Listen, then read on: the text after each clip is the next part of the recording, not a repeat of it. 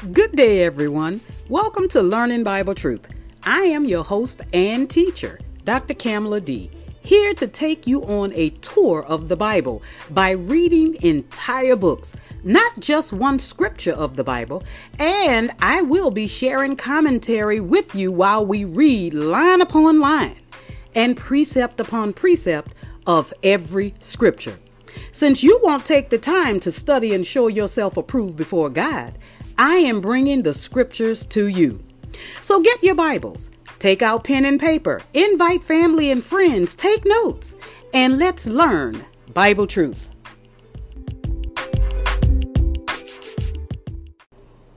Hi, Saints. I hope today is finding all of you well in the midst of all of this chaos going on in this world today. I will talk about that at the very end of this particular episode. This is episode number 2 of a 3-part series entitled The Letter to the Hebrews. Now, for those of you who are joining for the first time, if you want to catch up, you need to go to one of my podcasts and listen to episode 1. However, I will share that we do not know who the author of the letter to the Hebrews is. All we know, it is one of the apostles, but they did not name themselves. Now we know it was one of the apostles because their writings is consistent with all of the other writings of the other apostles who wrote letters or epistles to churches in the New Testament.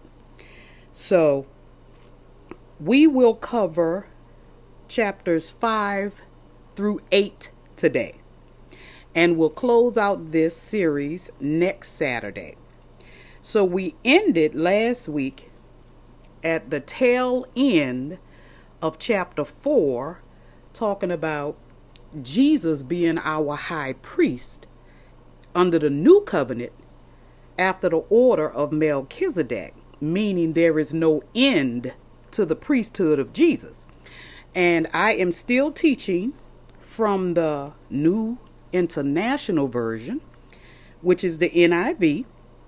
It doesn't matter which version you have.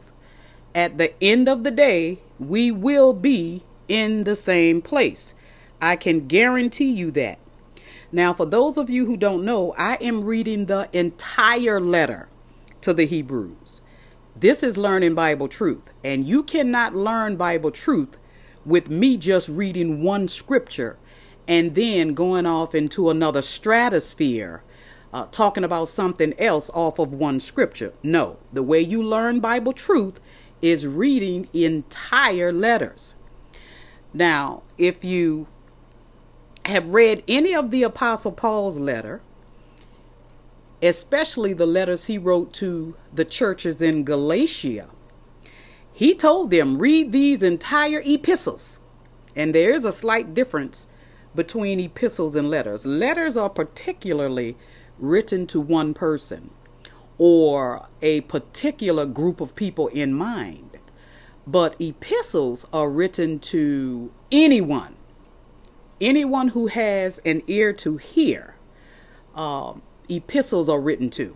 Okay? So with that said, we are in chapter 5, and I am reading at verse 1. Every high priest is selected from among the people and is appointed to represent the people in matters related to God, to offer gifts and sacrifices for sins. Verse 2. He is able to deal gently with those who are ignorant and are going astray, since he himself is subject to weakness. Verse 3. This is why he has to offer sacrifices for his own sins. Now, the writer is talking about, he's talking to Hebrews, Jewish people, about the priesthood under the Levitical priesthood. Okay? He's talking about them. They die. They are sinners. When they go into the Holy of Holies, the place in the temple behind the veil, they first offer up animal sacrifices for themselves. I'm sorry, I was distracted for a second, trying to fix something at the same time. I think I can multitask while teaching. But they offer sins for themselves before they offer sins for the people. Now, verse 3 tells us this. This is why he has to offer sacrifices for his own sins as well as for the sins of the people. Verse 4. And no one takes this honor on himself, but he receives it when called by God, just as Aaron was. So what we're talking about here is that priests back then under the old covenant, okay, let's make that clear, were called by God to be a priest. They didn't just walk up and say, I'm going to be a priest. They were called by God. Now, Aaron, who was Moses' brother, was the first high priest, okay, under the Levitical priesthood. Levi, that's who the children of Israel paid tithes to. Levi, under the Levitical priesthood, okay. Verse 5. In the same way, Christ did not take on himself the glory of becoming a high priest, but God said to him, you are my son.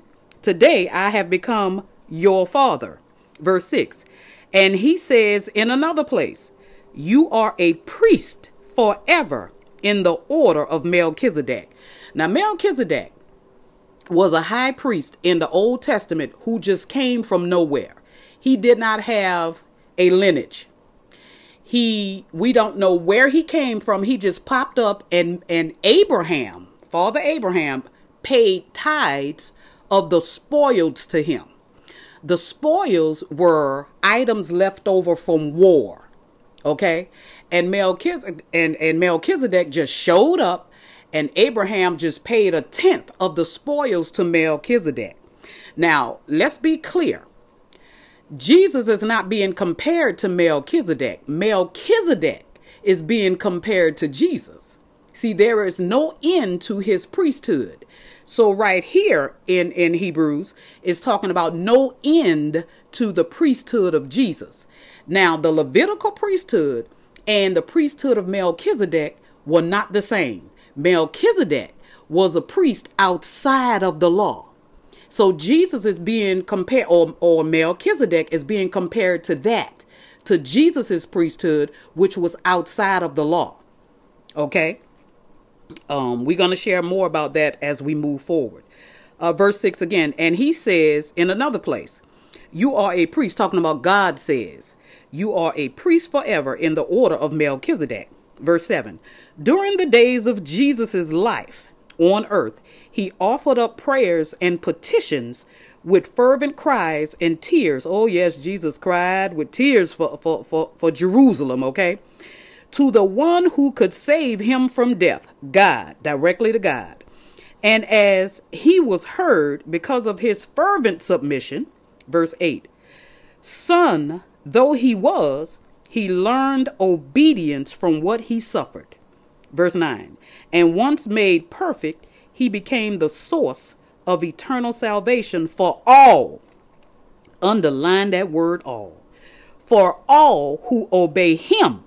Verse 10, and was designated by God to be high priest in the order of Melchizedek. And this is not under the law.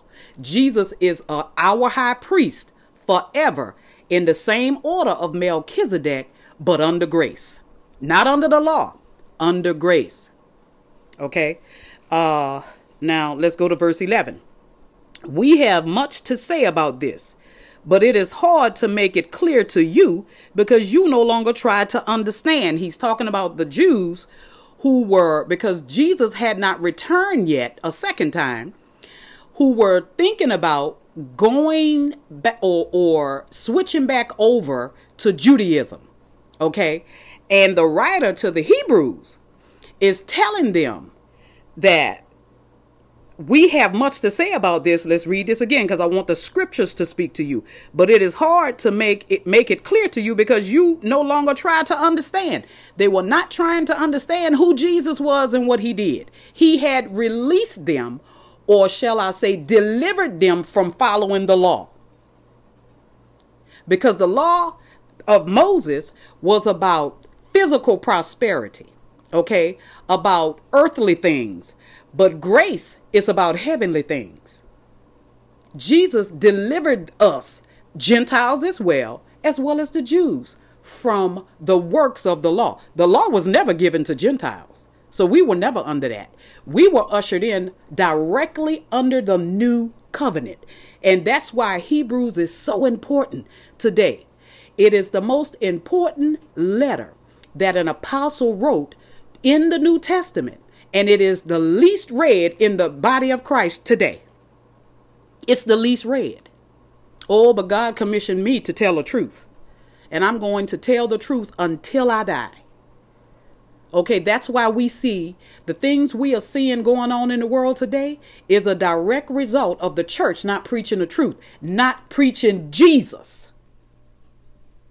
Okay, and I don't want to get sidetracked, and I don't want to digress, because some things I heard before I started this podcast just now still got me stirred up. Okay, so let me try to stick with these scriptures. Let's read verse 11 again. We have much to say about this, but it is hard to make it clear to you because you no longer try to understand. Verse 12. In fact, though by this time you ought to be teachers, you need someone to teach you the elementary truths of God's word all over again. You need milk. Now, when they say you need milk, it's referring to them still being children, not solid food. Solid food represents meat. Okay, the righteousness of God's word. They had already told them about Jesus and him crucified, and now they're turning away from spiritual growth in the word of God, which is in Christ, trying to go back to Judaism, which required you to follow rituals and man's tradition, which is what Christ released us from. And now the writer to the Hebrews, look, is saying, you guys are still babies. I told you about Christ and him crucified, and now I still have to tell you that again. You are not growing spiritually.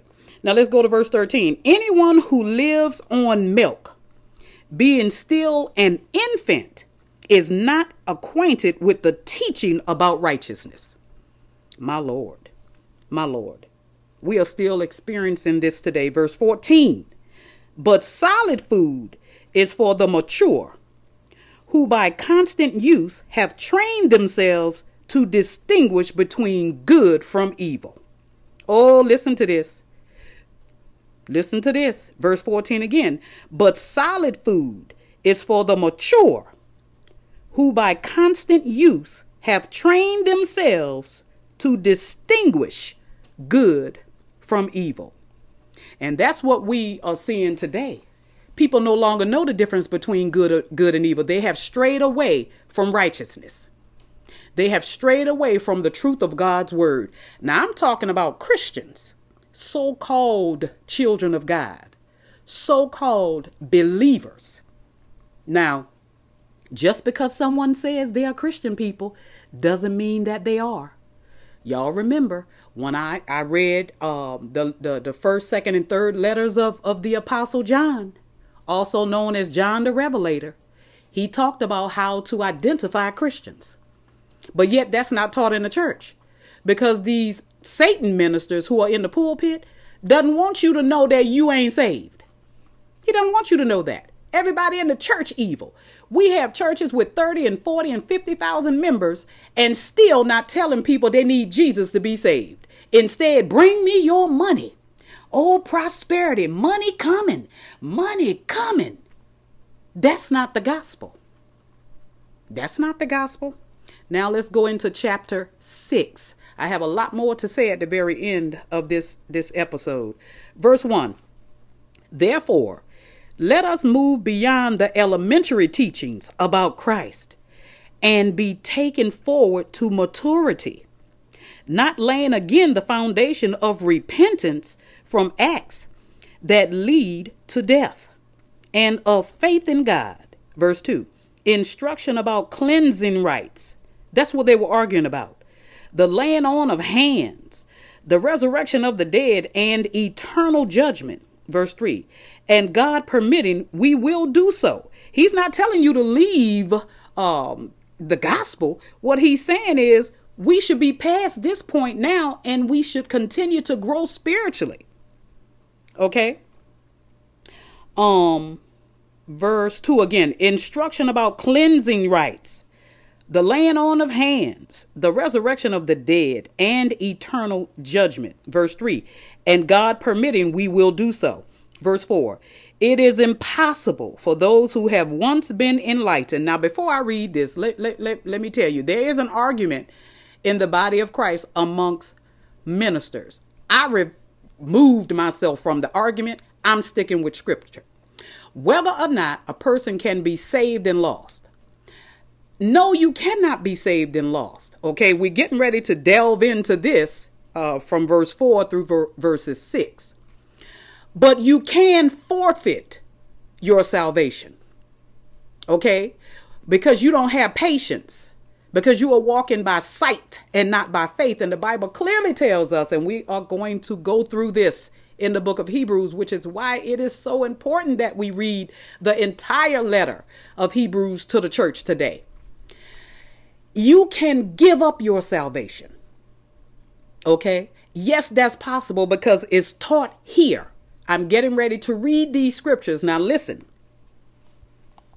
Now let me lay this ground or this foundation before we read these scriptures. Now this section here, where the writer was talking about them still being infants, still drinking milk, should be beyond repentance and Christ crucified, and they should be growing in faith by eating solid food, which is meat. What he's telling them now is when you turn away from Christ, there is no salvation. And this is for every man. Okay? Every man, not just the body of Christ. If and when you turn away from Christ, there is no salvation for you, and it will be impossible to bring you back. Okay, now let's read this so that you can let the scripture speak to you. I don't know why there is an argument in the body of Christ, because it's right here. And I'm talking about bishops that I know and love, been listening to and listening to their teachings for 30 years, is saying they never read this though. Oh, you cannot be saved and lost. No man can pluck you out of my hands, said Jesus, and no man can pluck you out of my Father's hands. I and my Father are one. That's what Jesus said. He said no one can take you from me, but he never said you can't walk away. Oh, you missed that. He never said you can't walk away. So let's read. Here's verse 4. It is impossible for those who have once been enlightened, meaning told about the gospel, who have tasted the heavenly gift, who have shared in the Holy Spirit, and the Holy Spirit ain't resided in you if you ain't receiving him. Okay. Who have shared in the Holy Spirit, verse 5, who have tasted the goodness of the word of God and the powers of the coming age, verse 6, and who have fallen away to be brought back to repentance. The writer says, let me read it again. I'm going to read verses 4, 5, and 6 again. Verse 4, it is impossible for those who have once been enlightened, who have tasted the heavenly gift. That's the gift of salvation, which is grace, God's grace, who have shared in the Holy Spirit, verse 5, who have tasted the goodness of the word of God and the powers of the coming age, verse 6, and who have fallen away, meaning turned away from Jesus, to be brought back to repentance. To their loss, they are crucifying the Son of God all over again and subjecting him to public disgrace.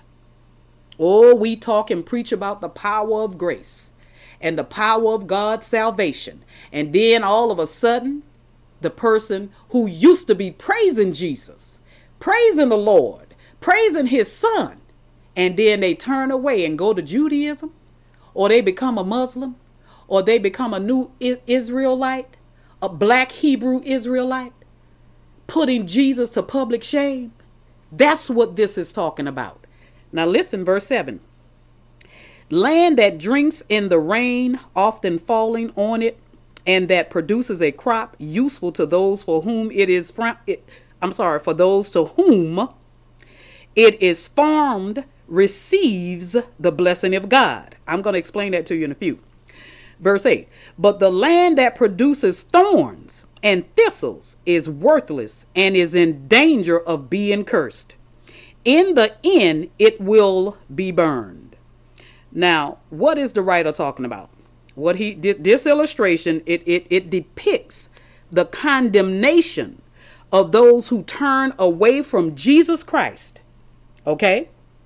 In verse 9 through 12, gonna talk about, here's the thing. Verse 9 through 12, the writer expresses confidence that his readers will remain steadfast.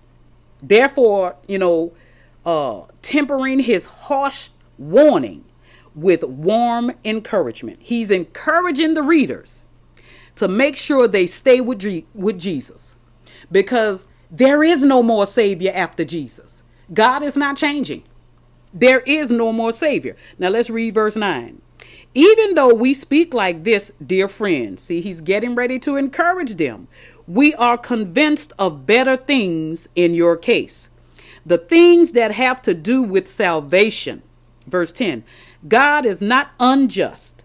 He will not forget your work and the love you have shown him as you have helped his people and continue to help them.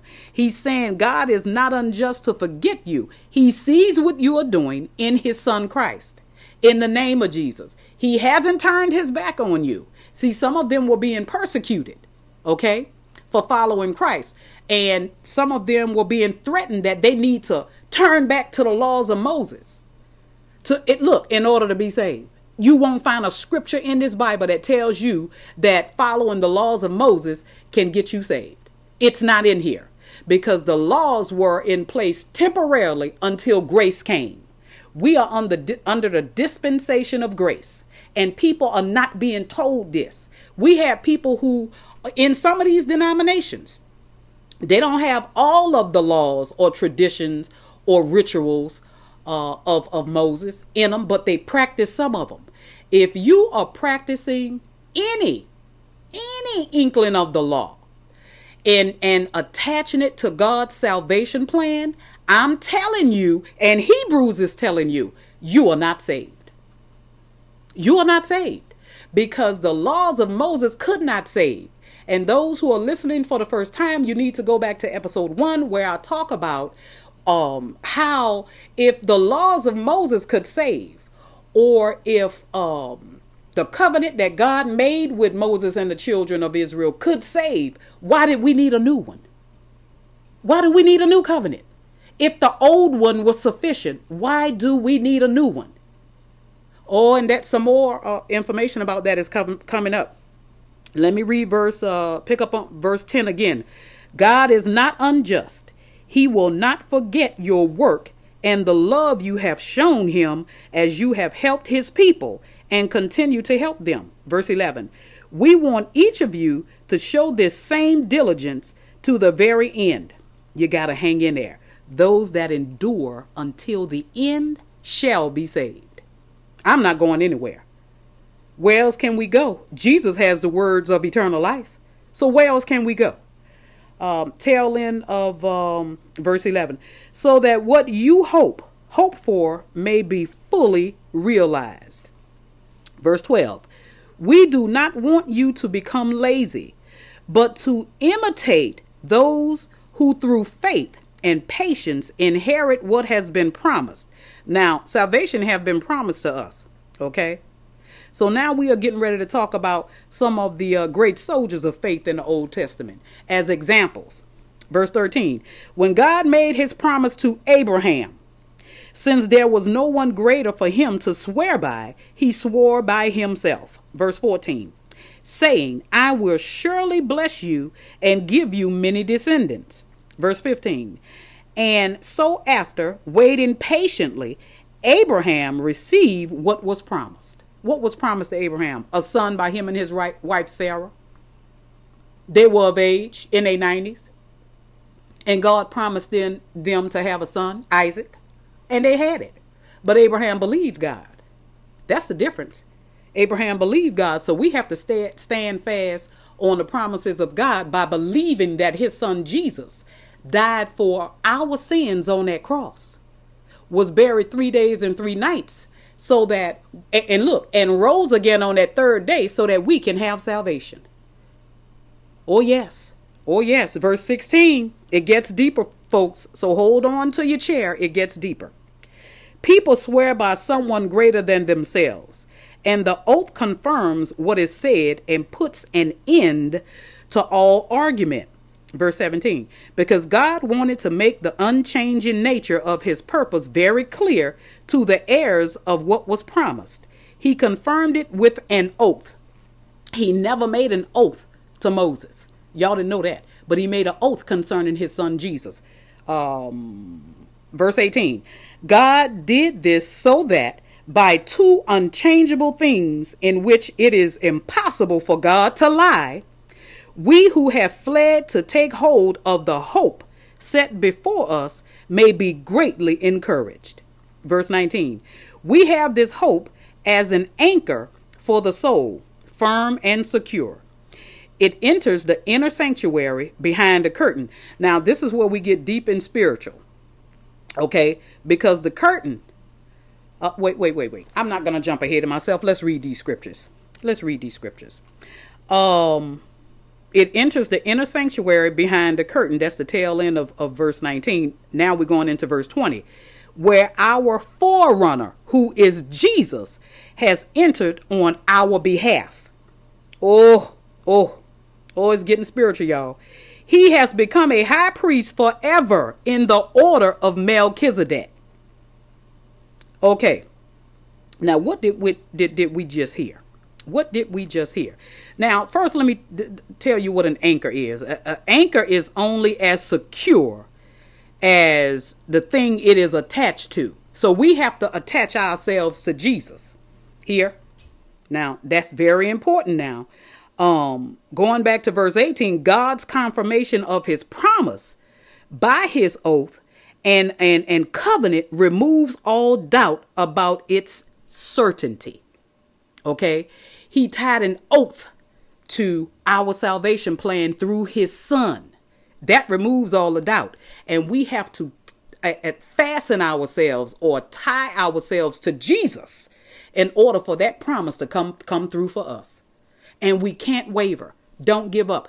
I don't care about the persecution. You shouldn't care about the persecution. What you need to focus on is that God cannot lie. Didn't we just read that? God cannot lie. And those that endure until the end shall be saved. And we should never, before we go into chapter 7, we should never forget that God made a promise to us that we shall be saved. We shall be given eternal life. He did away with the old covenant, ushered in a new and better covenant in his son, or through his son Jesus, through his blood. And we need to hold fast to that. Okay. Now let's go to chapter 7. Verse 1. This Melchizedek was king of Salem and priest of God Most High. He met Abraham returning from the defeat of the kings and blessed him. Remember I told you Abraham had just defeated the kings. I forgot which nation that was. And Melchizedek just showed up, and Abraham paid him 1/10 of the spoils. In the NIV, it says plunder. But in the New King James and the King James, it says spoils. Those are items left over from war. If someone had a shield or a sword or a money bag or a pouch, or food, that those items were considered to be spoils. Abraham and his soldiers and his army took those spoils, and he gave Melchizedek a tenth of it. Food, shields, swords, didn't matter what it was. Could have been somebody's wallet, somebody's shoes, you know. Where are we? Verse 2. Well, let's read it again. Verse 1. This Melchizedek was king of Salem. That's who Melchizedek was. And priest of God Most High. He met Abraham returning from the defeat of the kings and blessed him. Verse 2. And Abraham gave him a tenth of everything. First, the name Melchizedek means king of righteousness. Then also king of Salem means king of peace. Melchizedek was king of peace. Verse 3, without father or mother. Remember I told you he didn't have a genealogy? Verse 3 tells us that. Without father or mother and without genealogy. Without beginning of days or end of life. Resembling the Son of God. He remains a priest forever. Remember I told you Jesus is not compared to Melchizedek. Melchizedek is compared to Jesus. You see where it says right here, remains a priest forever. And it says, without beginning of days or end of life, meaning we don't know where he came from. We just know that he was from the Most High God. And then it says, resembling the Son of God. He was not Jesus, because there's this age-old teaching out there that Melchizedek was Jesus back in the Old Testament before he put on flesh and came to this earth through Mary's womb as a baby and then grew up into a man.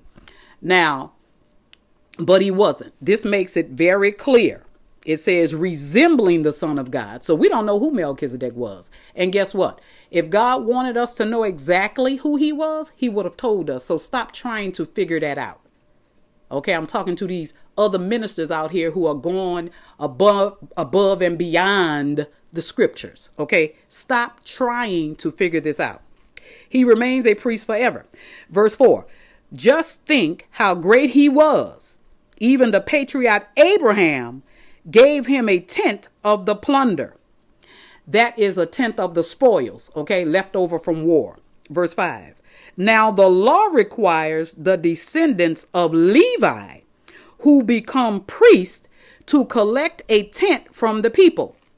I explained this to you earlier, that the children of Israel paid tithe to the Levitical priesthood, okay, which was Levite, and that was the tribe of Levite, and that's where the Levitical priesthood come from. They paid this right here. This is what this is saying. Verse 5, now the law requires the descendants of Levi who become priests to collect a tenth from the people. That was under the law. That is from their fellow Israelites. I just told you, the children of Israel who were the Israelites paid a tenth, meaning a tithe to the Levitical priesthood, the priesthood of Levi. Even though they are, or let me say that again. Even though they also are descendant from Abraham. Verse 6, this man, talking about Melchizedek, however, did not trace his descent from Levi. Melchizedek was not from the priesthood of Levi. The priesthood of Levi was under the law. Okay, Melchizedek was not. So what we are getting to is that Jesus was not under the law. Okay, the priesthood of Jesus after the order of Melchizedek is not under the Levitical priesthood. And this is going to lead us ultimately to why God did away with the priesthood. And then you're going to wonder, why are priests in the church, the Catholic religion? Okay, when the letter to the Hebrews tells us that God made the Levitical priesthood obsolete. It's coming. Here we go. Verse 6 again. This man, however, did not trace his descent from Levi. Yet he collected a tenth from Abraham and blessed him who had the promises. Talking about Abraham, verse 7. And without doubt, the lesser is blessed by the greater. The lesser is Abraham. The greater is Melchizedek. Okay. Verse 8. In the one case, The tenth is collected by people who die. Now, right here, talking about the Levitical priesthood, all of them died. Yeah, because they were just mere men, mere mortals. They were just men. So they all died. So why is verse 8 talking about the Levitical priesthood dying? Because it's trying to establish who Jesus is. Jesus is alive. He is our high priest after the order of Melchizedek, meaning he never dies. He is our priest forever. Okay. And remember, we just read in verse 8. Let's read it again. In the one case, the tenth is collected by people who die. In that one case, by people who died was the Levitical priesthood. All of them died, including Aaron and including Levi himself. Okay. But in the other case, talking about the new covenant with Jesus being our high priest, by him who is declared to be living. Verse 9. One might even say that Levi, who collects the tenth, paid the tenth through Abraham. Verse 10, because when Melchizedek met Abraham, Levi was still in the body of his ancestor, meaning Levi wasn't even born yet. Meaning when Abraham paid the tithe to Melchizedek, and we got to remember the Levitical priesthood wasn't established until Levi became a priest. What he is saying is Abraham paid tithe before Levi even came. So he didn't pay tithe under the law. He didn't pay tithe under the law. That was under grace. Okay, listen now. Verse 10, because when Melchizedek met Abraham, Levi was still in the body of his ancestor. Levi wasn't even born yet. That's what that is saying. Verse 11, if perfection could have been attained through the Levitical priesthood, and indeed the law given to the people established that priesthood, why was there still need for another priest to come? What we are saying is the Levitical priesthood really couldn't make anyone perfect. Couldn't establish salvation. It was temporary until our permanent priest came. Ooh, hallelujah. Hallelujah. Follow me now. Listen to this, because I don't want you deceived. One of the reasons I am so passionate about teaching the word of God is because I was deceived in a traditional Baptist church. Never even told me who Jesus was. How can you be baptized? I was baptized and wasn't even told why I was being baptized. Never even told me that I needed to confess Christ as Lord and Savior and believe it in my heart that God raised him from the dead, meaning that he is alive and well today. Never even told me that. I came out of the water just like I went in. Was still a dying sinner. Oh, but God knows how to put people in your path to tell you the truth.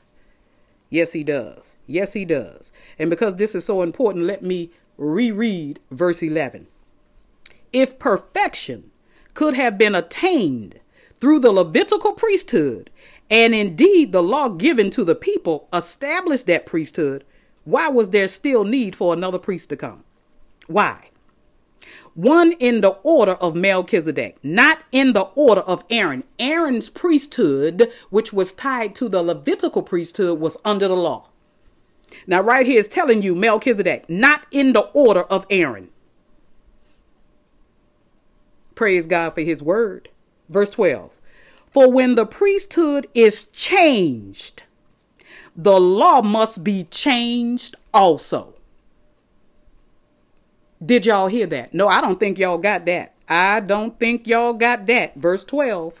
For when the priesthood is changed, the law must be changed also. Verse 13.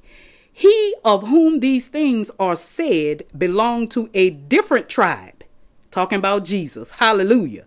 Jesus belonged to the tribe of Judah, not the tribe of Levite. Okay. And no one from that tribe has ever served at the altar. What tribe? The tribe of Judah. See, that wasn't under the law. The tribe Jesus come from is not of the tribe of Levi, where the Levitical priesthood come from. See, right here, that verses 12 and 13 and 14 is trying to tell you that when Jesus became our high priest, it was not under the law. Oh, I hope y'all are getting something from this, because it's blessing me. Even though I studied it already, it is blessing me as I read it. Verse 14, for it is clear that our Lord descended from Judah. That's the tribe Judah came from, the tribe of Judah. And in regard to that tribe, Moses said nothing about priest. There was no priest in the tribe of Judah, because the tribe of Judah was not associated with the law. Oh, do y'all hear this? Do y'all hear this? Those of you who are in these denominations who are trying to establish some of the laws of Moses for you to follow, I suggest you better get out of that church, because your salvation is worth more than that denomination. Okay, verse 15. And what we have said is even more clear. If another priest like Melchizedek appears, verse 16, one who has become a priest not on the basis of a regulation, talking about the law, as to his ancestry, but on the basis of the power of an indestructible life. Verse 17, for it is declared, you are a priest forever in the order of Melchizedek. God made that statement. It is declared. Let me talk a little bit about that. Now, the Greek word here for another is not allos, okay, which is allos. It's not that. And that means another of the same kind. But what we are talking about here is heteros. This is another of a totally different order. The priesthood of Christ supersedes the Levitical priesthood. That is the importance of this when we're talking about verses 15, 16, and 17. The priesthood of Christ supersedes the Levitical priesthood. What does supersede means? It means take the place of. Okay? The priesthood of Christ takes the place of the Levitical priesthood. And I ask you again, why does the Catholic religion, because that's all it is a religion, have priests in it? And the majority of the priests, I'm going to say it, are pedophiles. And this has been perpetuated throughout the Catholic history. They have been harboring and taking care and hiding and taking up for pedophiles in the church, because God didn't set the priest there. The priesthood of Jesus Christ, who is our high priest, he is our only high priest, supersedes, meaning takes the place of the Levitical priesthood. But we have people still fighting against God, just like the children of Israel did. When God sent Moses to deliver them out of the hands of the Egyptians, who had enslaved the children of Israel for 430 years, they still rebelled against God even after he delivered them. And they doing it today. We have priests, they are not Jews, but we have people disregarding the word of God. The letter to the Hebrews is clear. Disregarding the word of God. And have priests set up in the church. But I want y'all to think about this. You won't find a priest in the body of Christ, because they know better to put a priest in there. Jesus is our high priest. Jesus, when Christ died on that cross, the veil in the temple where the priest used to go to sacrifice, to offer animal sacrifices for himself first, then the people, was torn in two from top to bottom. Okay, so that we can go directly to the throne of grace ourselves. We don't have to meet someone in a booth we don't know nothing about, who is a sinner, who's offering animal sacrifices for himself. How can we confess our sins to a sinner in order for it to get to God? No, Jesus made it so we can go directly to God. We don't need no intercessor. Jesus intercedes on our behalf. That's another teaching. But you need to know that here, he is our high priest. He intercedes on our behalf as he sits on the right hand of God at the throne. Whenever the devil comes and goes to God, and because the devil is also known as our accuser, and start accusing us. Now he ain't accusing us for doing nothing right. Jesus steps in and said, that's one of mine, saved by grace. Hallelujah. That's one of mine. They are saved by grace, and God doesn't even hear the devil. So let me tell you something. You can play around with religion if you want to. Jesus Christ is not a religion. He's our way out of religion. You understand me? And I will say this one last time before we move on to verse 18. The priesthood of Christ supersedes the Levitical priesthood. Okay? Now let's pick up at verse 18. The former regulation is set aside. Do you hear this? The former regulation is the law. Is set aside because it was weak and useless. People still sinned. They still had a consciousness of sin. Now, let me tell you a secret. The reason the priest had to go into the Holy of Holies, into the temple behind the veil to offer up sacrifices for his sins and the people's, is because he wanted to remind people of their sins. Okay? Not take away the sins. See, the blood of Christ cleanses you from your sins. But the law, animal sacrifices couldn't cleanse you from your sins. It only reminds you of them. And the priest only went behind that veil once a year. Once a year. Verse 19. For the law made nothing perfect. Do you hear me? Oh, for the law made nothing perfect. And a better hope is introduced by which we draw near to God. The better hope is Jesus. Oh, Lord, have mercy. The letter to the Hebrews need to be read in its entirety throughout every church. Now, don't get me wrong. Some of them are. Some of them are teaching the truth. Not all of them are false teachers. Not all of them are fake churches of the Lord Jesus Christ. Some of them are teaching the truth. Okay, verse 20. And it was not without an oath. You hear me? Oh, that better hope. It was introduced to us, and it was not without an oath. See, God made an oath. See, God doesn't change his mind. Man does. I don't know if y'all heard, this happened about maybe 6-7 months ago, where the Pope made a comment about they was going to change the Lord's Prayer. You don't have authority to do that. How you going to change the Lord's Prayer? You false teachers. Unbelievable. Unbelievable. Verse 20 again, and it was not without an oath. Others became priests without any oath. Talking about the Levitical priesthood, they became priests without an oath. Okay, verse 21. But he became, that he is Jesus, became a priest with an oath when God said to him, the Lord has sworn and will not change his mind. You are a priest forever. That's who our high priest is, Jesus Christ. Forever. There is no more. There is not another redemption plan. There's not another salvation plan. This is it. This is it, folks. It's either Jesus or hell. And I can't put it more any more simple than that. It's either Jesus or hell. That's it. Verse 22. Because of this oath, Jesus has become the guarantor, okay, of a better covenant. Oh, I hope y'all didn't miss that. I don't want to repeat it, but I want to make sure y'all don't miss that. Verse 23. Now there have been many of those priests since death prevented them from continuing in office, meaning those priests died while in office. Death prevented them from continuing in office. Okay, verse 24. But because Jesus lives forever, he has a permanent priesthood. Verse 25. Oh, I love the NIV. Tell it like it is, NIV. Verse 25. Therefore, he is able to save completely those who come to God through him. Not outside of him. This is important.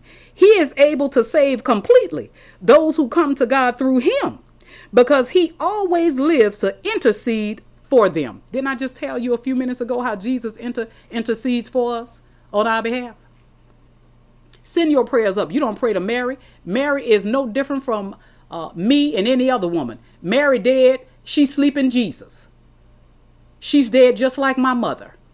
Sleep in Jesus. We can't pray to a dead person. I can't pray to my mother to ask her to go to God. That's not how God set his system up. We have to stop creating this picture of God. A personal picture of God, our own personal God, and bringing him down to our level of experiences. We have to stop doing that. It won't benefit you. You won't grow spiritually. Okay? Verse 26. Such a high priest truly meets our need, one who is holy, blameless, pure, set apart from sinners, exalted above the heavens. See, that's what Christ is. See, the Levitical priest had to go into a temple, a building. Christ is already in heaven. You know, we don't have to go behind no veil. He doesn't have to go behind the veil. He is the veil. Oh, I said something there. See, that's the spiritual part. I wanted to just slip it in there on you. Christ is the veil. Okay? He made it where we can go to the throne of grace with boldness. Okay? Talk to God as if he's sitting next to you, because he is. Remember, Jesus said, I'll never leave you or forsake you. He is right here. He is right there in your midst. Whenever there's a time of trouble, he is right there. Talk to him. You don't have to go and sit and confess nothing in a confessional. And because the government, which is led by Satan, is telling you freedom of religion, you can believe in a tree if you want to, if you let our government tell you. Freedom of religion. You can believe in dirt. Do you know there are people who worship nature? Well, let's see if nature can get you into heaven. See if that happens for you. See, the issue is what's going to happen to your spirit after it leaves your body. Not while you're here. You can love nature, but you shouldn't worship it. Be careful what you listen to in these churches here. Not all of them are teaching you the truth. Not all of them are teaching you the truth. Verse 27, unlike the other high priest, he does not need to offer sacrifices. Jesus. He doesn't need to offer sacrifices. The other high priest under the Levitical priesthood, under the old covenant, used to bring animal sacrifices, goats and calves. Okay, first to offer a sacrifice for their own sins. Didn't we just read in verse 26 that such a high priest truly meets our need, one who is holy, blameless, pure, set apart from sinners, exalted above the heavens? He didn't have to offer a sacrifice for his sins. He is the sacrifice. Verse 27, unlike the other high priest, he does not need to offer sacrifices day after day, first for his own sins and then for the sins of the people. He, talking about Jesus, sacrificed for their sins once for all when he offered himself. Hallelujah. Hallelujah. Praise God. Jesus is our sacrifice. He offered himself once and for all for the people. Anyone who comes to Jesus can be saved. Oh, that ground is leveled. Salvation is no longer of the Jews. It is for everyone, including us Gentiles. We were not included in the law, and that was temporary. But in God's permanent redemptive plan, he included the Gentiles. And for those of you who don't know, Gentiles are anyone who is not a Jew. Anyone who is not a Jew is a Gentile. Okay, so that's us. Only the Jews were given the laws of Moses, not us. We are under a new and better covenant where our sins are removed. They are not covered for a year like the Levitical priesthood did. They took animal blood and the sins of the priest and the people were covered for 1 year. And it was only a reminder of their sins. The law told them what sin was. So they knew they sinned. It covered unintentional sins and your intentional sins. Okay, now verse 28. For the law appoints as high priest men in all their weaknesses, but the oath which came after the law, my Lord, appointed the Son who has been made perfect forever. The oath came after the law. There was no oath in the law.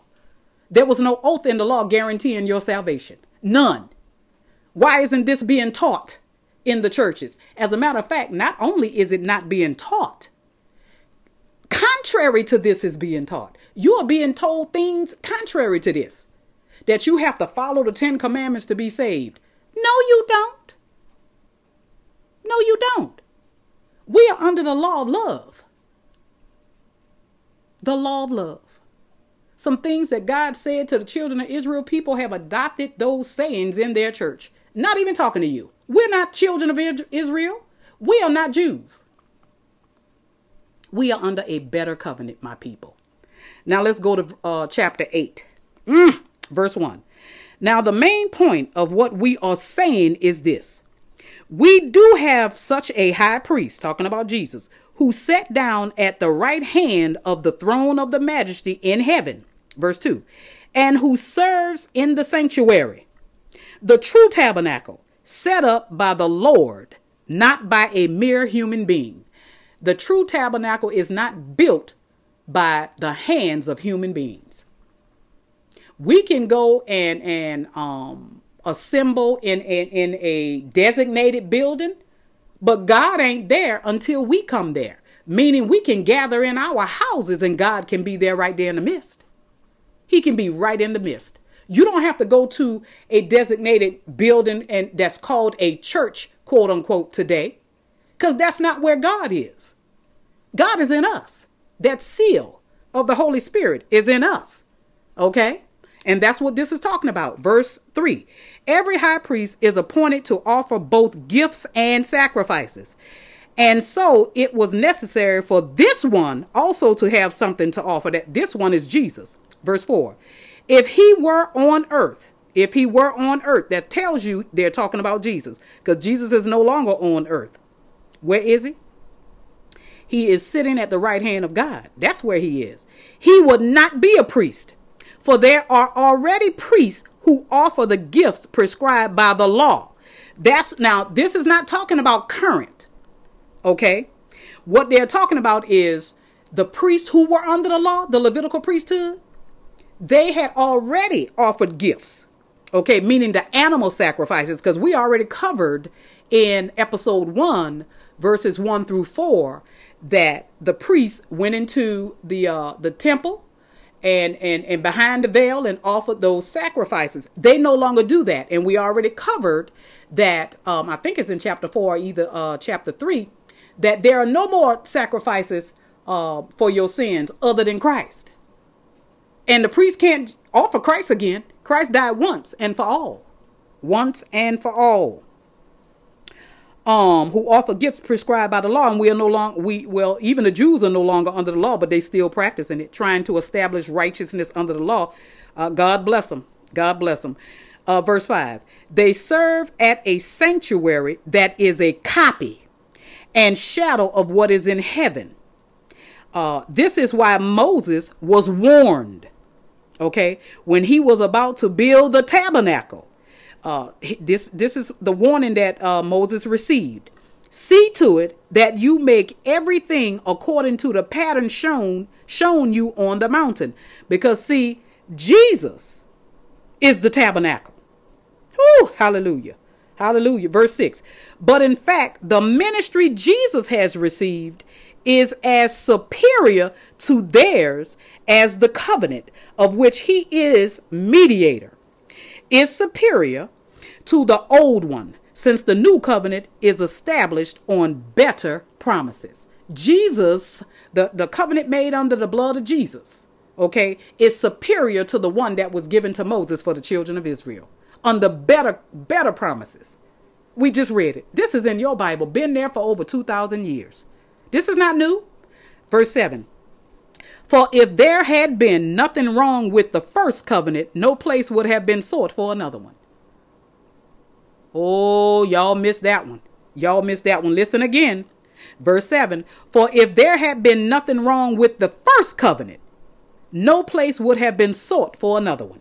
Hallelujah. That first covenant wasn't perfect and couldn't save nobody.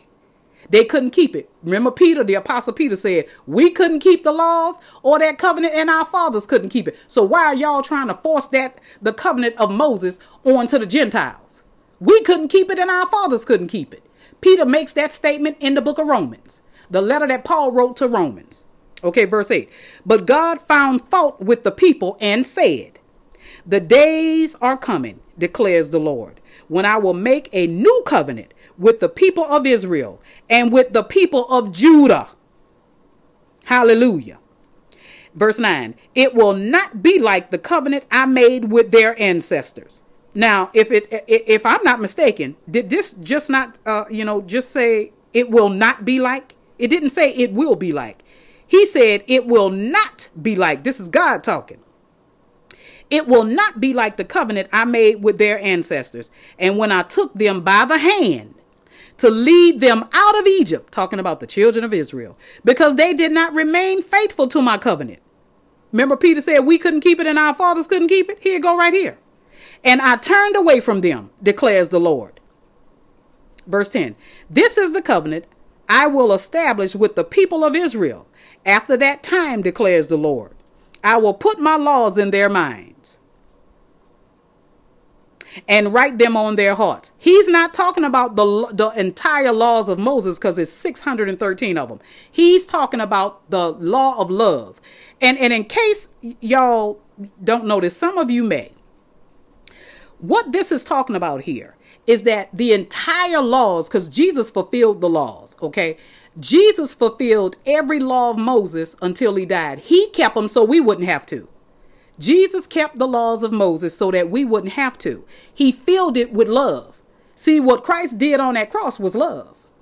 Okay, the law was fulfilled by love. So when God says here that this is the covenant I will establish with the people of Israel after that time, declares the Lord. And after that time, meaning after the death of Christ, I will put my laws in their minds, renewing our minds with the word of God, which is love, and write them on their hearts, meaning putting that seal, the seal of God, the Holy Spirit, on our hearts.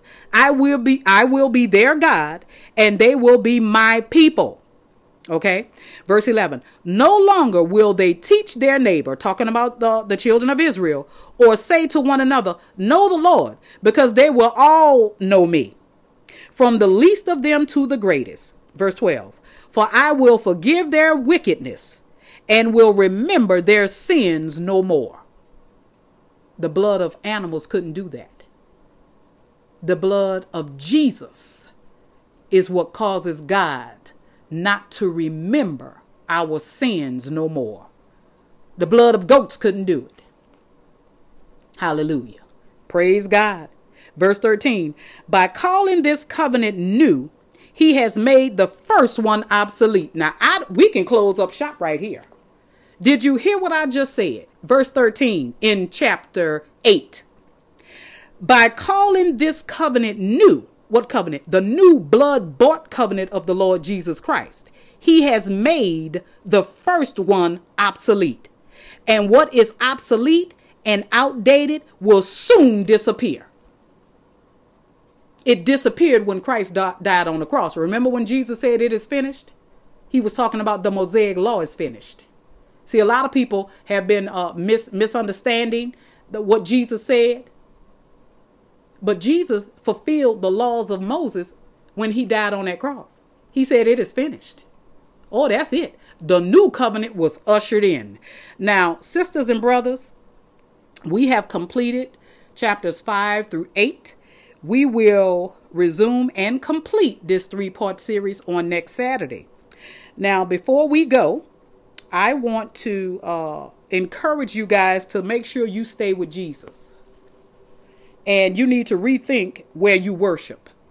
Because I want to tell you this.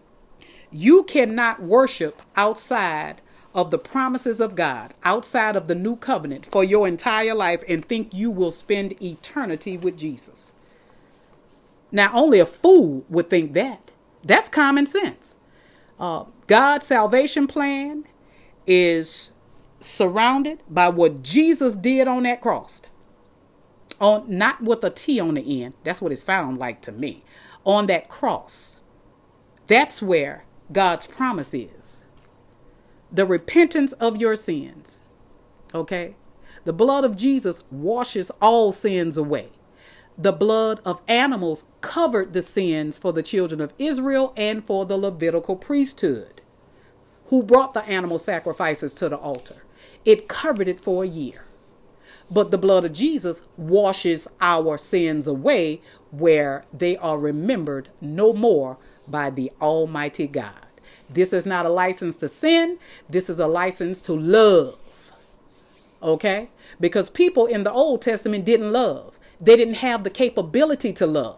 God had to put something tangible for them to do temporarily, because he wasn't going to go outside of his plan, his salvation plan. He had to put something there so that some of his children could be saved. Okay? We have our heroes of faith: Abraham, Isaac and Jacob, Moses. Okay? They are heroes of faith because they believed God. The children of Israel, let me tell you something. When God sent Moses to deliver them out of the hands of the Egyptians, they were excited. But here's the thing. They didn't want to participate in the journey to the new land that God had chosen for them. Some of them wanted to go back and be placed in and under Egyptian slavery. Some of them wanted to do that. And they began to rebel against God. And what I'm telling you here is, don't you do it. Stick with Jesus. Stick with Jesus. It's going to get better. Now, what I wanted to mention, and just talk about just for a few seconds, is what I talked about at the beginning of this episode. I had listened to one of my brothers in Christ, a bishop, and he's very strong. He teaches the word with boldness, just like me. And he broke down today, teaching about joy will come in the morning. It may be darkness right now, but joy is coming in the morning. And he broke down, because of what's going on in this world today, the mistreatment of people of color, the injustices that is just upon people of color. He said that wasn't in his plans. It just happened because he loved people in general, and he's black, and he hates to see his people treated like that. And so what I want to tell you about what we see going on today, there is hate on both sides. On law enforcement, they have forsaken the law, and God is not on their side. I'm telling you, God is not on their side. They have forsaken the law and is violating the rights of people. The people on the other side are breaking the law. So both sides are breaking the law. There's no love there. No one wants to bend and come together and discuss to resolve this issue. That's not going to happen. Let me tell you why. Because Satan is at the helm. Satan is the God of this world. That's not my words. That's the word of Jesus. Jesus says that I must leave because the God of this world is coming and he has no place in me. None. Talking about Jesus. And in another version, the ruler of this world is coming. The prince of this world is coming. And Satan is also known as the prince of darkness. That's who is controlling this world, not just the United States, the entire world, which is why we see all of this chaos. And we have one word that is the answer to everything we see going on in this world today, and his name is Jesus. He is still saving lives. Jesus Christ is the answer to the chaos and the hate that we are seeing. And I'm here to tell you, y'all think this pandemic came out of nowhere and shut down this whole world temporarily? Wait until you see what's coming. Or something worse is coming. But those who are in Christ will be protected from it. So, sisters and brothers, I hope you got something from this. We will close out this series next Saturday. We have 13 chapters. So we have 9, 10, 11, 12, and 13. We will read 5 chapters next week to close this out. And until next time, if you are out in public, please continue to social distance. Wear your mask, okay? So social distancing is between 6 and 8 feet away. We don't know these people, but we have to go out in public to shop. We need to eat. We need to drink food. Those need to go and pick up, all the necessities they need. So what I'm saying to you is this pandemic is real. Hundreds of thousands of people have died from it already. Millions are infected as we speak. So what I want you to understand is that God will protect you, but you cannot be foolish. You cannot walk around saying, I'm a Christian, God is going to protect me. No, that's why we have masks to put on. Social distance. And if you do your part, God will do his part. So until we meet next week, peace out.